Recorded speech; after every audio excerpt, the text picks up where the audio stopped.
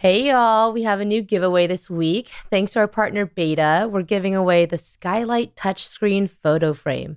With a Skylight, you can email photos directly to the picture frame from anywhere at any time, and the photos show up instantly. Think of it as like the modern digital photo frame. You can upload, email, share it with friends, and they can also upload directly. And then you guys can watch the sweet, sweet memories roll in together. The Skylight retails for $159, and you can actually go and try them out at any Beta store around the country or learn more at skylightframe.com. Skylight is so easy to use and has 100% satisfaction guaranteed or your money back. Use discount code MISSION for $10 off at beta.com, B8TA.com, or sign up for our giveaway at mission.org/giveaway.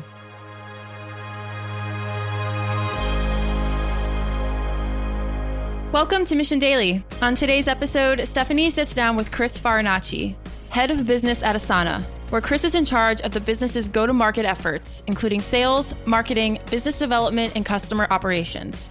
Prior to Asana, Chris served as the CMO for Google for Work and Education and was the VP of Application Marketing at Oracle and SVP of Global Marketing at Agile Software. On this episode, Stephanie and Chris discuss how Asana is scaling globally, the internal decision-making processes and culture that drive that growth, and how collaboration is growing faster than ever. Mission Daily is created by our team at mission.org.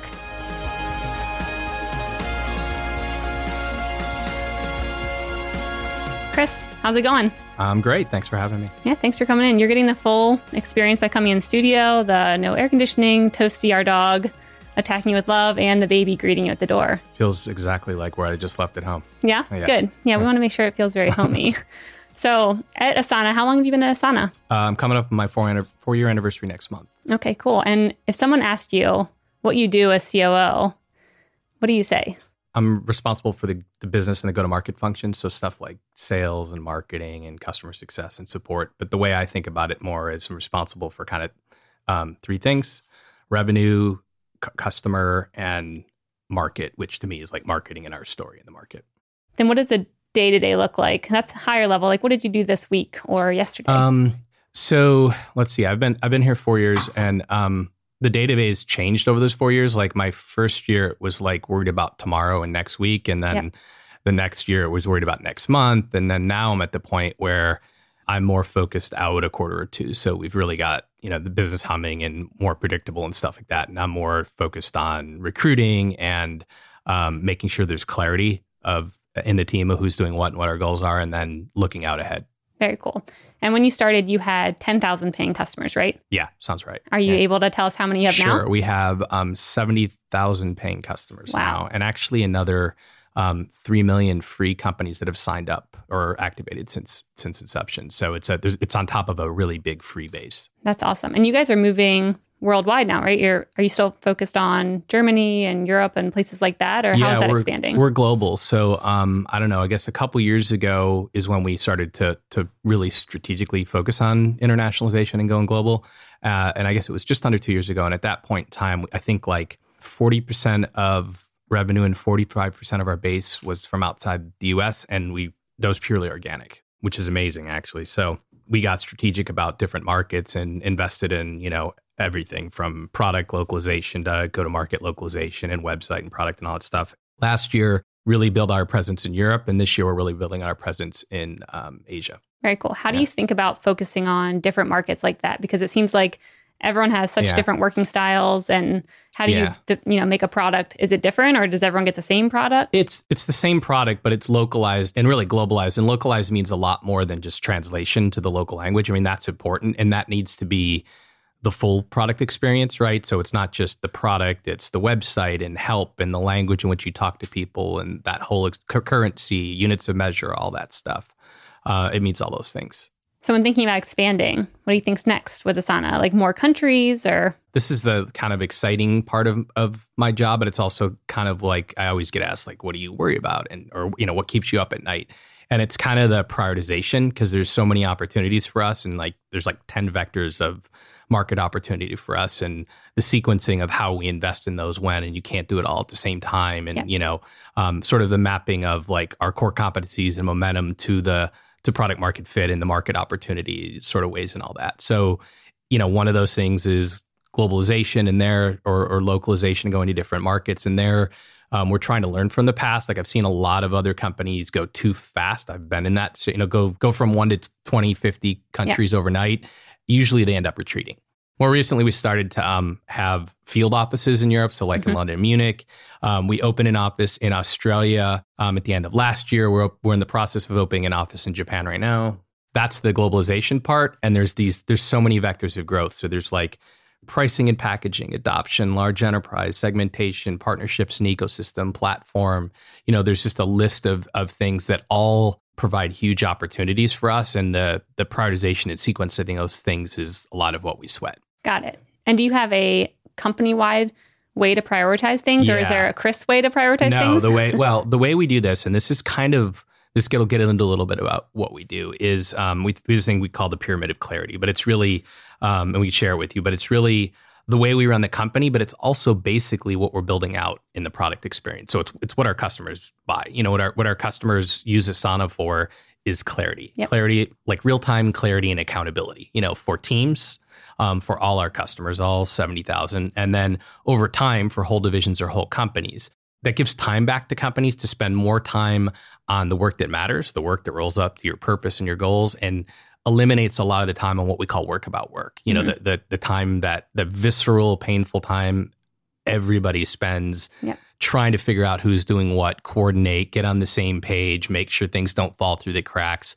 We streamline and automate a lot of that so that you can basically have more time back for what matters. Yep. Yeah. We know that personally. So we are Asana users, and we, before that, were using a bunch of Google Sheets to try and track the podcast episodes and who's doing what and where are the links and everything. And it was complete chaos. And like you said, our team was focused on where the work was instead of actually getting the work done. Yeah. And it was just a mess. Well, I appreciate that. Thank you for being a customer. Yeah, it's great. So how do you think about, when it comes to prioritizing, is there any advice that you give to the companies who start out on Asana of like how to best use the product, or how to really get started quickly to help their organization the fastest? Yeah, so this could be at a team level. I'm gonna start at the company level and sort of how we use it and how companies that do use it or orgs that do use it company-wide do it, but then we can back up into, but what if it's just my team, which is where everyone starts. This is a really organic thing. So it starts with the goals, and OKRs have become a craze. I mean, we both worked at Google, so we know that. The sort of reality of the world with this move to OKRs and stuff is that it's good because it provides top-level goals,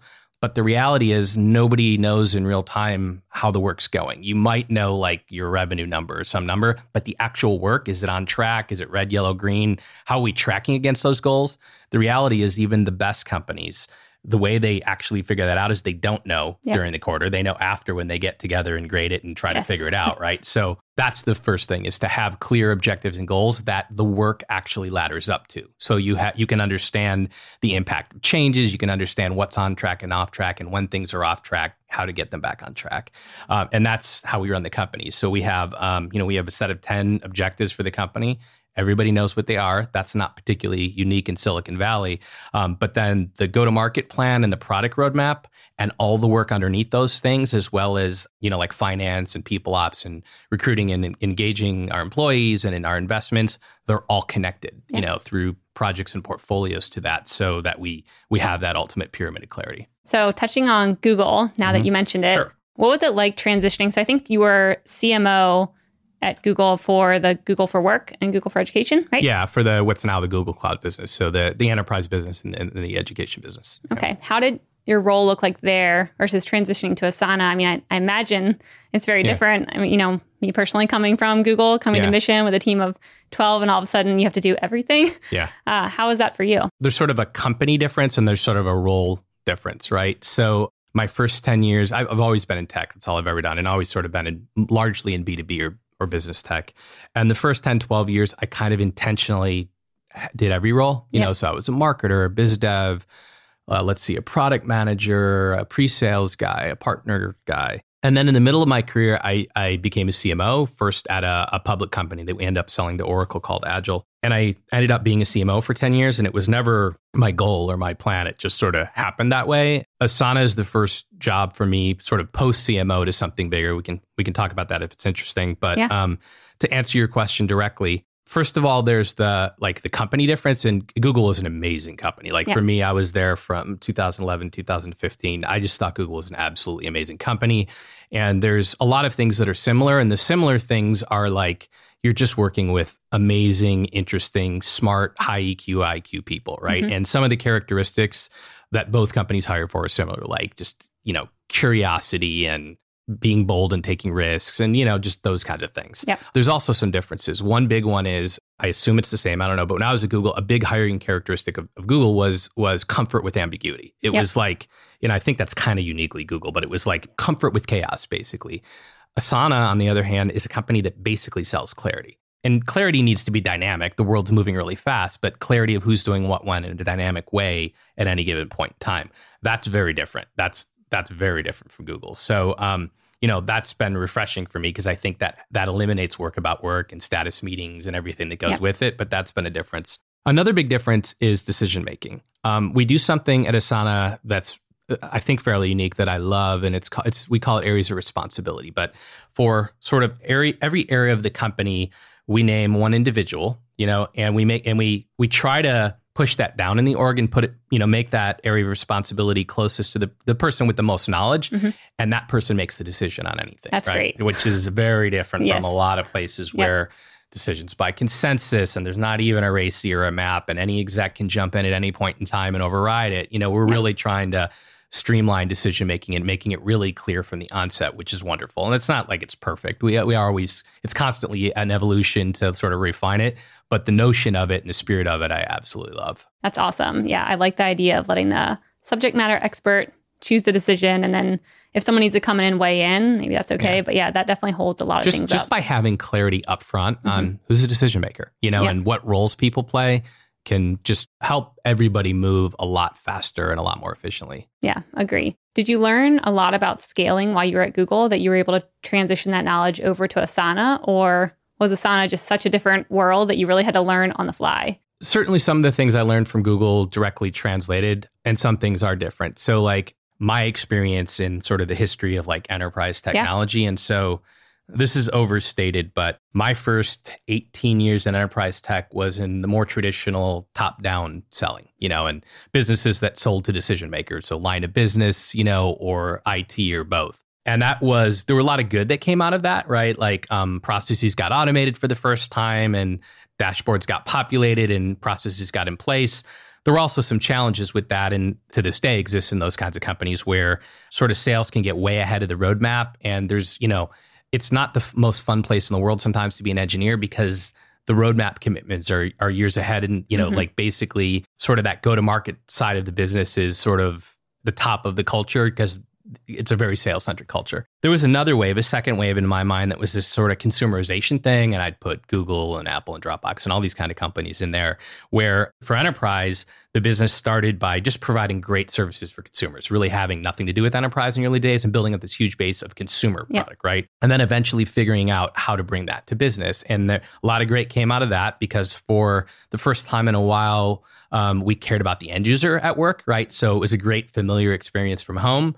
Also some downside there in that those companies' priorities are first consumer, second consumer, third consumer, and fourth, how do we bring that to enterprise? And it's not that cut and dry, but there's some truth to those memes of how important is the specific needs of businesses and enterprise versus consumer. And the culture in those companies are very different, right? It's the opposite. It's sort of, those are very end-driven cultures, right? And maybe not focused on monetization from the start, where a smaller company and then scrambling to figure it out later, which can also maybe create some artificial ways of doing that versus the most natural way to do it. And then there's this, in my mind anyways, in my experience, there's this new hybrid generation of business model that's being born. And some of it's based on the way companies adopt. So that's also what's driving a lot of this. And I can comment on that in a second. First and foremost, we're building this and have built this organic word of mouth self-serve engine that just helps companies, it helps people, helps users adopt on their own and even sort of expand and use the paid products on their own. Mm-hmm. And then we've consciously built a go-to-market team on top of that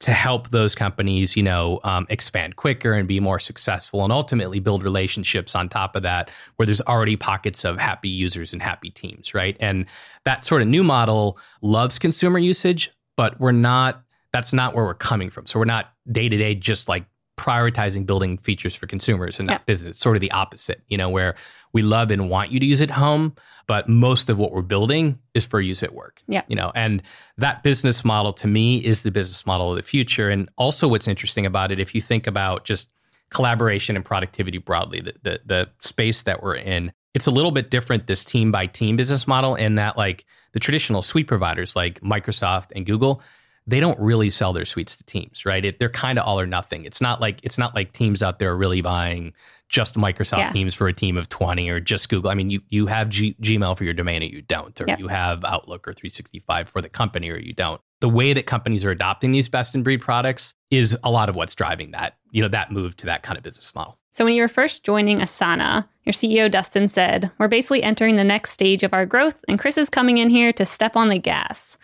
Did that intimidate you? How did you level set expectations? That sounds kind of scary. Someone being like, Chris is coming to save us. He's going to like really scale us. What were your thoughts? With his like expectations of you. Well, sure. That sounds scary now that you said it. But no, it wasn't to save us. It was like the company had built this great product and really viral product that was being used a ton for free and just starting to monetize. It was in the early days of monetization. And again, like I should back up. We're a hugely mission-driven company. And the mission is to help all teams work together more effortlessly. And that effortlessly word is the key, right? To help teams spend more time on the work that matters and understand the work that rolls up to their goals and their purpose and mission as a company, and less time on the work about work that really is just about reacting to endless pings from everybody, and that's growing daily and is about coordinating and trying to figure out who's doing what and all that stuff. So when I came, the goal was to really scale up the go-to-market side of the business. And that doesn't necessarily just mean like revenue. That does mean build the business, but that means, ultimately that means make our customers very successful and help them grow and expand their usage to get more value. That's our mission. And sort of revenue is a means to an end to fuel our drive towards our mission. And so when I came in, it's just the go-to-market side of the company was nascent. It was a great small team of people, it was like in marketing, it was really just early focused on like that organic experience, and the sales team was fledgling, and support was there. But so it was really two things. It was just to really just scale up and build a real scalable go-to-market team based on that hybrid business model. But it was also very much to work with the rest of the company to help them be aligned to our goals as a company as it relates to customer adoption and revenue and those kinds of things. And a lot of that was working with product, and the way we build the go-to-market plans and the product roadmap at Asana, to me, is really pretty cutting edge. And that doesn't mean it's like perfect. It's always a work in process, but it's built together so that those things very much align, which is like, in my experience, completely unique. I've actually never been able to pull that off in 25 years. And what that meant in the early days was, like, for example, our product ship cycles were they weren't so cyclical. They were like big bang. So we'd build a big product and deliver it once a year or something like that. And to the end user, the lull in between feels like, what's going on? What are y'all doing over there? Yeah. So a lot of it was just getting the way we operate aligned so that those innovation delivery timelines were more regular to customers and that kind of stuff. So one thing at Mission right now we're focused on is building a culture doc and really trying to instill that among all of our team members. How do you guys think about culture? Is that important from the start? Is that something that can wait? What's your view on that? All right. So let me give you the really fast founder story of Asana, because I think that directly relates to this. So the founder story is Dustin, who was, a co-founder at Facebook, and JR, who was our other co-founder, who was like a smart young product manager at Google and Facebook. I think this was about 10 years ago, and Facebook was growing really fast. And they had this issue that's basically what turned into our mission that every company faces, even like the greatest tech companies in the world, where in this case, the tech teams were feeling like they were spending more time on work about work, trying to figure out, who's doing what, than actually coding and building software, and building the products. So our co-founders, when they were employees at Facebook, they built a product to solve that and make Facebook more efficient. And it was so successful that they realized they knew they wanted to go do something for the next 20, 30 years and build a company to contribute back to the world. And they, at the time, thought we're going to have to pick sustainability or education or healthcare or whatever our passion is. And they realized if we can give all those industries and missions like 5, 10, 15% of their time back, that's by far the most leveraged thing we can do. So they went and founded Asana to do that, to build a commercial tool to give everybody time back, basically, to what matters. Yeah, it resonates with me because the pain is just so visceral out there right now. So when they did that, they did something I find, really sort of insightful in that it will be really important to get the culture right up front. Yeah. And a lot's been written about this, kind of cool. So they defined the values, but they also defined some of the operating principles. And as an operator, I like this stuff. So they took this idea from Google and this idea from McKinsey and this idea for Apple and tweaked it and adopted it to both the values and mission of the company and the early operating model for the company, like how the company would run and live those values. And since then, we've always said, nothing's sacred but the mission. That's the only thing that really doesn't change. Everything else has evolved, and they're software guys, right? So we talk about culture bugs and hey, we have a culture bug. Let's focus on it. And we refresh our values every couple years. We recently just did that and that kind of thing. And to me, culture it's not just values and that kind of stuff. It's literally the interaction of every employee every day. That's what defines your culture, right? And so the combination of those things are what we're constantly focused on evolving, and we'll never be done. But we kind of think about it like launching and iterating and enhancing a product line. What are the biggest pieces of your culture that you set up from the beginning that come to mind right now that really helps the company and employees and everyone? A couple elements that resonate with me. One is around clarity. In the end, what we provide to our customers is clarity and accountability. So, clarity of who's doing what when at the individual, at the team, and sometimes at the whole company level. And we live that, so it's important that that's a core mission, is that we're living and breathing that same way and what we're trying to provide the customers. A couple others that are interesting to me. One is this notion, and I hadn't had this before. I really like it. This notion of rejecting false trade-offs. And it's the notion of consider the other perspective. And why can't it also be true? And it helps you, it just helps you find middle ways sometimes. And it's just a really good mindset that I personally really appreciate. Another one is just this notion of giving and taking responsibility, which is take full responsibility for stuff, but also expect others to take account, full responsibility for stuff. And the notion of doing that on both sides is really, for me, really, really a good way to go. Yeah, that's awesome. Yeah, we've just started putting together a mentality of how anyone who owns a podcast, that's your own business, and you need to have this business ownership mentality, and that's your baby. And if anything goes wrong, that's on you. So same thing about taking responsibility. Yeah. So do you have any mentors that come to mind that you've had over, your career where you're this person taught me this, or this? I mean, I know at Google, the one thing that comes to mind for me is that they give you really harsh feedback, which when I first got there, I was like, what is this? My manager, she asked me to pull together a P&L, and I didn't know how to pull together their P&L. And then she told me it was crappy. And then that was the best learning ever, of having someone be that's really bad, and here's what you need to do. Let me help you. Do you have any people in mind like that who really helped shape your career? Yeah, but for sure, but not in the traditional professional development plan, strategic kind of way. Yeah. You know what I mean? So, and that's popular these days, and I think that's great to be more intentional about that. That's definitely not how I grew up. So how I grew up was by doing, completely. And the mentors or the leaders that helped me the most were the ones that just gave me direct, complete visibility. I'm letting, when I had bosses that just let me in on what they were dealing with directly, that's where I learned the most. And I could name lots of them from kind of every company I've been at, but that transparency and I try to do the same. I don't know that I'm the best mentor in terms of let's focus on this and let's build a plan together. I want to be, but that's not where I come from. It's not so natural to me. What I tend to do is just give leaders that work for me or next to me full transparency and visibility to what I'm dealing with. And to me, that's how I learn. Oh yeah. Same. Yeah. No, I love that. I mean, I probably have a pretty unpopular opinion that I don't think you should find an official mentor, because that person shouldn't just spend their time with you, especially when, someone's reaching out to a very high up person. They're I want this CEO to be my mentor. It's if that person mentors you, they're doing everyone else a disservice.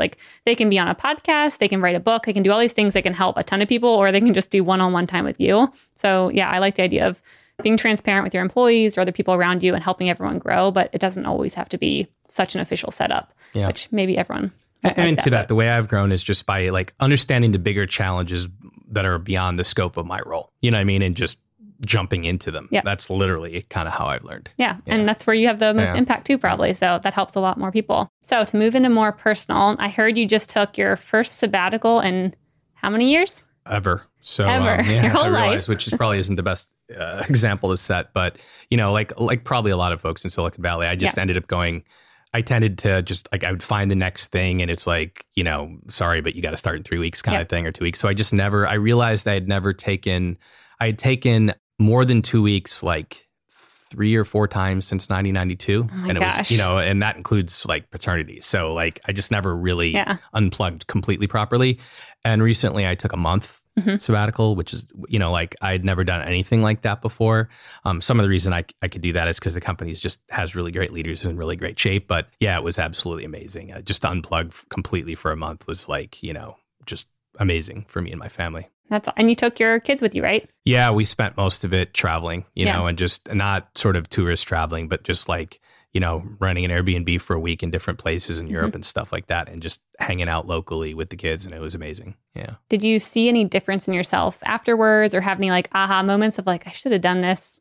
I will say no email, no Asana, no Slack. And, basically said if there's an emergency, text me. And I maybe got 2 or 3 in 4 weeks. So like, that's another thing that all leaders, feel like the world will fall apart if they leave. And if you've built the right team, no, they won't. No, it won't. Yep. Yeah, that's something that Chad and I are just experiencing. And we're so used to us doing everything to where we just took a week vacation. It's so nice now having a team who can cover down and being like, we trust everyone. This is great. This is how it feels to, have things going well. So yeah, that's awesome. So do you have any books that you recommend that you love or have read where you're like, this was really impactful?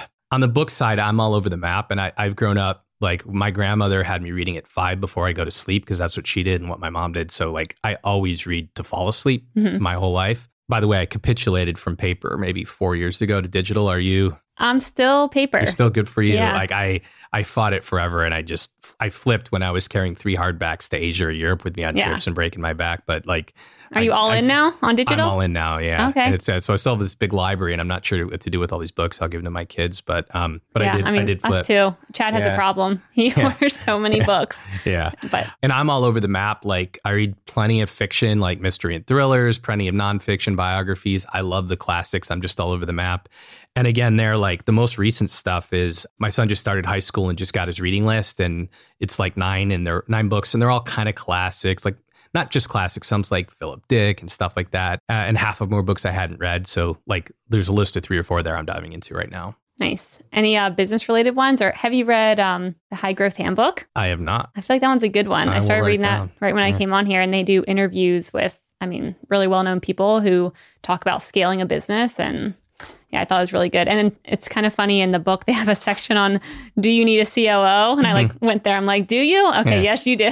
You always need a COO. So how has having kids changed your perspective on things or your career? What did that look like? For me, it's changed my perspective on it. It just gives you perspective. Like whatever, you're dealing with at work. And even if you work for I work for a company now that I couldn't believe more in the mission. I really couldn't. And the opportunity it brings to help people do great things together, all that being said, when your kid's sick or anything like that happens, you just have instant perspective on what matters in life. Yeah. And that's what kids do for you. Like it just brings vulnerability and perspective immediately. So to me, it's really helpful just to zoom out of whatever at work seems so stressful, like I just think about is my family healthy, and safe and happy. And if they are everything else is just gravy. So where do you see yourself or Asana going over the next decade, 30, 50 years? What's that look like? So the space we're in, maybe we talk about that a little bit. So we're in this space we call, the market calls work management. And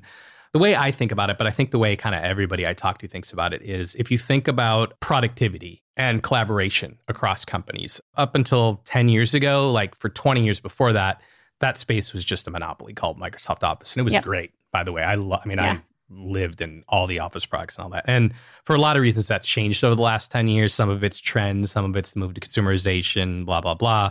I think the biggest driver is the move to teamwork and collaboration at work versus sort of individual productivity. And the way almost all companies, or at least sort of non-laggard companies, their backbones today is more a mix of best in breed and suite. So generally kind of early adopter companies will have maybe a Google, Google G Suite, and kind of the mainstream market will have an Office 365. And they'll use that usually for Gmail and or for email, like Outlook and Calendar, and maybe from, creating documents. But from there, the usage drops off usually to best in breed, because a lot of best in breed companies is just sort of out innovated in those areas, right? And generally, you'll see in most companies, there's standard tools around things like around communication, around how your employees connect and communicate, right? And even over the last 8 years, that's gone from what's your cloud email thing, to now what's your group chat thing, and Slack's sort of dominated that. And it's still moving to like, what's your, like, who's going to finally make video conferencing work? Because we've been trying for decades and it's just been a nightmare. And it looks like Zoom, we'll see here. But all of those things are different ways your employees connect and communicate, right? The other one that's pretty well established is how your employees create and share content and files, right? So there's the creation side, which is the 365 and Google Docs, but it's, what you do with those files and the workflows, the DocuSigns, and in the vertical space, it's all gone to co-creation. So in creatives, it's Adobe, the CAD guys, and engineering and so forth.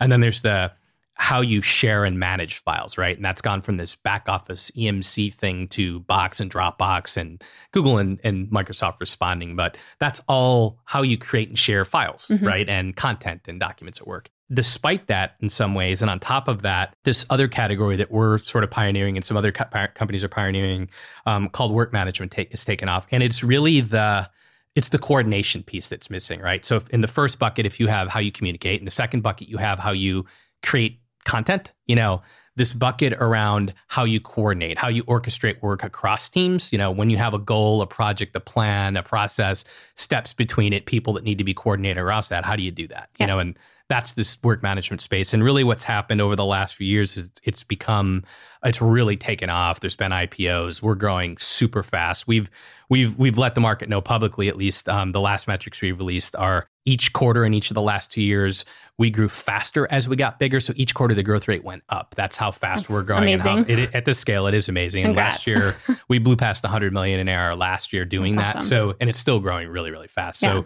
like the space is taken off. And the primary reason is this visceral problem around work about work. But another way to think about it that resonates with me is, and there's a lot of data out there in this, collaboration's growing exponentially in companies. And actually all these tools that I mentioned are helping. So there's more opportunities to communicate and collaborate and ping at work than ever before. That's also a problem, right? Yeah. So people at work feel like, the ask on teams and people to get more done quicker, with less is growing. And at the same time, the amount of pings coming in is just growing exponentially. And if all these new tools helped you reduce your amount of time in email 10 or 20%, it's added another 50 or 100% on in chats and SMS and pings and all this other stuff. And yet productivity is barely outpacing inflation. Yep. I was just going to bring up the chart that I think you showed people of how collaboration's been going up and productivity's just been... It's just more linear, right? And that gap, the primary part of that gap or a huge part of that gap is clarity, is coordination, is clarity of who's doing what when. Clarity, we talk about it as clarity of purpose, plan, and responsibility. And if you know what work matters and what work doesn't. An example is one of our largest customers is a big insurance company. And they talk about Asana as the gift of time. And the value they get from it is they've reduced meetings an hour and a half a day per employee. Yep. And if you think about particular medium-sized companies, large companies, people spend hours every day in status meetings trying to figure out who's doing what. Imagine if most of that goes away and you can repurpose that time to what matters. I wonder if a lot of companies early on don't really think about actually tracking that, because that was actually an aha moment for us. Was we hired a VP of Ops, Albert, who's awesome. He came in and he started tracking how much time people were in Slack, pinging each other. Where's this link at? Where's this? Is the episode out? Do you have the show notes? Do you have the prep doc? And he got an hourly amount and then was like, here's how much money it's costing everyone just to hang out in Slack, and things get lost and people are asking the same questions. And when we moved all of our workflow over to Asana, it stopped. I mean, our Slack channel, our cheese channel, our dogs channel, those stay very active, but like the actual show channels, there's barely any of that anymore. And it feels like it's a whole different world now. And I think it's really hard to explain that to earlier companies anyways, who don't realize how beneficial that can be, is like moving somewhere where everything's organized and reducing all the noise throughout the day, especially when you have a remote team where people are on different coasts, different time zones, limited time to talk to each other. Yeah, it's just very impactful. Thank you for saying that. I couldn't have said that better. That's what we're trying to do, right? And it's not to say like you mentioned Slack. Slack's a great tool. Yeah, we use Slack internally. Slack uses Asana. We're partners. Most of our customers, most of our early customers, like the tech companies and the disruptors and the Ubers and Airbnbs and all those guys, a lot of them say they run on the gas stack, which is Google, Slack, and Asana, and it's complementary, but right. It's when you have a process, a project, a plan, a goal, things with steps, and you need to coordinate people and keep them in sync. You can't do that with anything but a sort of work management tool. And the way to think about it today is 99% of the world is doing this manually. It's not like we're replacing generations of this. So no one's ever figured it out. In the old days, there was old project management tool like Gantt charts and, resource maps, but they were always for like a specialist, a PMO office or like a special project manager. And what we hear today constantly from companies and customers is that what you're doing is democratizing this. And that's what we need, because today, anyone that's a team lead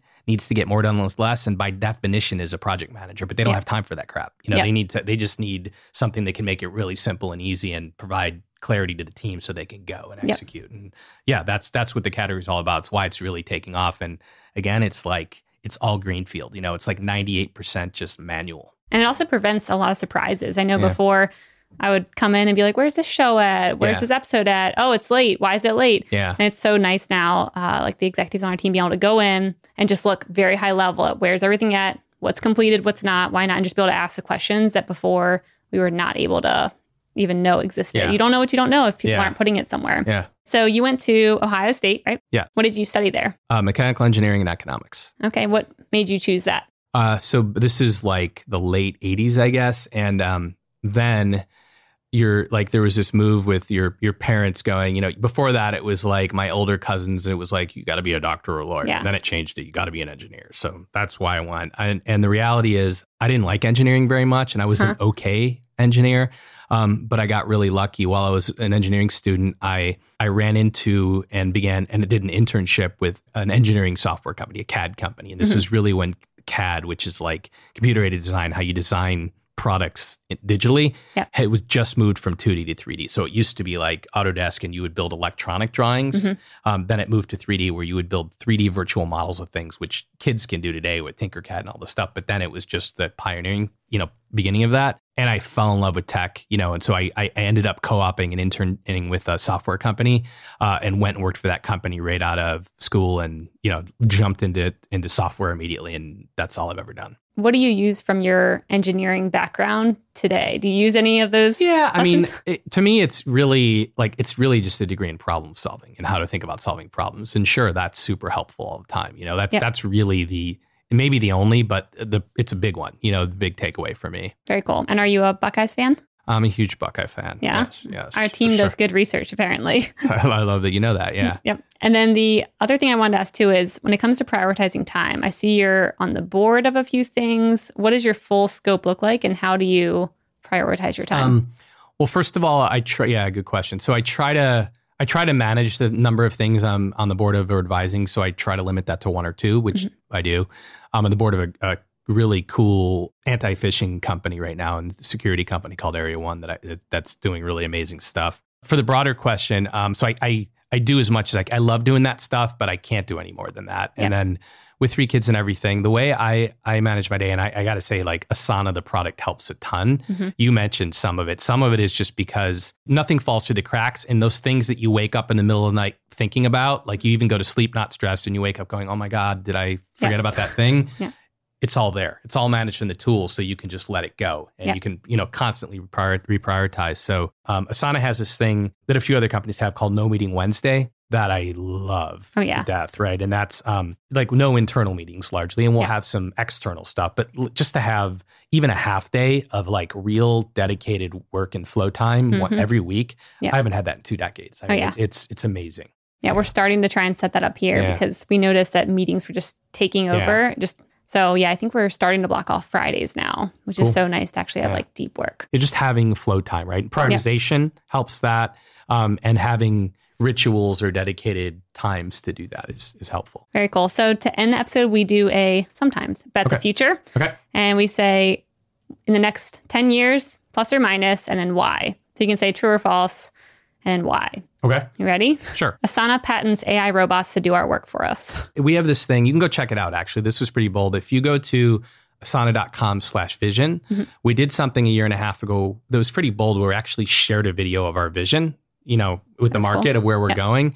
And actually what's cool is we pretty much delivered on already 2/3 of that. But where we're going longer term is, so we're enabling clarity company-wide, right? So clarity of who's doing what when company-wide. As we do that, really the mission for the company is to be more proactively, and this is where AI and machine learning comes in. And we're doing some little pieces of this, but we're not doing the whole thing yet. The real mission is to be a GPS for your business, right? So if you want to launch into a new market or, define a new product or whatever, design a new process, deploy a new process, we have this thing we call the work graph, which is we understand the more a company and the users in a company use our product, the more we understand about and learn about the relationships between those things, the more we can help you templatize and optimize that. So, in the future, we see ourselves as a tool that can help you basically be GPS for your business. And you can say, this is my goal. Asana can help you understand how to get there. Here's the template. Here's the process. That's awesome. Here's how much resourcing you'll need, that kind of thing. And that's certainly part of our long-term vision. Asana acquires a competitor. Have you guys acquired any competitors? Not really, no. Yeah. I don't know about acquires a competitor, maybe. I mean, our roadmap's been all organic, means we build it all ourselves. Yeah. We're certainly not against, acquisitions and tuck-ins to help us get to our mission faster and accelerate our roadmap. But I don't know about that one. I'd say there's as good a chance we would as there's as good a chance we wouldn't. Next big tech trend in the next 10 years. I really think work management is going to transform companies, and digital transformation is a big deal in helping big companies, right? If you're a startup or a small new company or a disruptor, it's much easier to build a culture. And when you're building from scratch, it's easier. When you're a big established company, it's so much harder to move and react and change, right? And so digital transformation is the way big companies think about that. And most of the global SIs are doing all kinds of work to help executives in Fortune 500 understand how to transform, and how do we deal with innovation and all these disruptors? How do we react to Tesla and Google and Netflix and Amazon and everybody? From there, it kind of went to, and this drove a lot of Google's G Suite and probably a lot of 365 and other tools sort of adoption. How do we just help on top of that employees and track millennials with modern tools that aren't ancient? So when they, 5-10 years ago, even now in a lot of companies, you come in with your cell phone, which can do so many amazing things. You turn it off and log into your old enterprise software, and it's literally like a time machine going back in time, right? So a lot of the things that has driven a lot of adoption today has been that. Where I think it's going next, and where I think tools like Asana play a really eminent role, is employees want to work, and executives want this, right? Employees want to work for companies with missions and purposes they believe in, but they actually want to know how their work connects up to that. It's the same thing we were talking about earlier with sort of, strategy and execution being disconnected. And the reason these OKR charts are only getting us so far is they're not connected to execution. So when you have clarity across the company, any employee can come in any day and say, what's the most important thing for me to work on today or now as it relates to my team and as it relates to my company, and understand how my actual work rolls up to the goals and purpose of the company. And I think that's where digital transformation is going next. And I think that's where Asana will play a really big role. All right, last one. Thinking about the chart you mentioned earlier, collaboration and productivity. Productivity will catch up with collaboration, or at least parallel it instead of just lagging. I think it's this having clarity of purpose and plan and responsibility will absolutely help close the gap. It is in companies that are deploying tools and strategies on that. And I absolutely think that'll help close the gap a bit. I'm excited about that future then. All right, Chris, it's been awesome having you here. Such a fun interview. And I hope you come back for round 2 in the future. Thanks. I really enjoyed it. Mission Daily and all of our podcasts are created with love by our team at mission.org. We own and operate a network of podcasts and a brand and story studio designed to accelerate learning. Our clients include companies like Salesforce, they're a customer times 5, Twilio, and Katera, who work with us because we produce results. To learn more and get our case studies, check out mission.org/studios. If you're tired of media and news that promotes fear, uncertainty, and doubt, and if you want an antidote to all that chaos, you're at the right place. Subscribe here and to our daily newsletter at mission.org. Each morning, you'll get a newsletter that will help you start your morning and your day off right.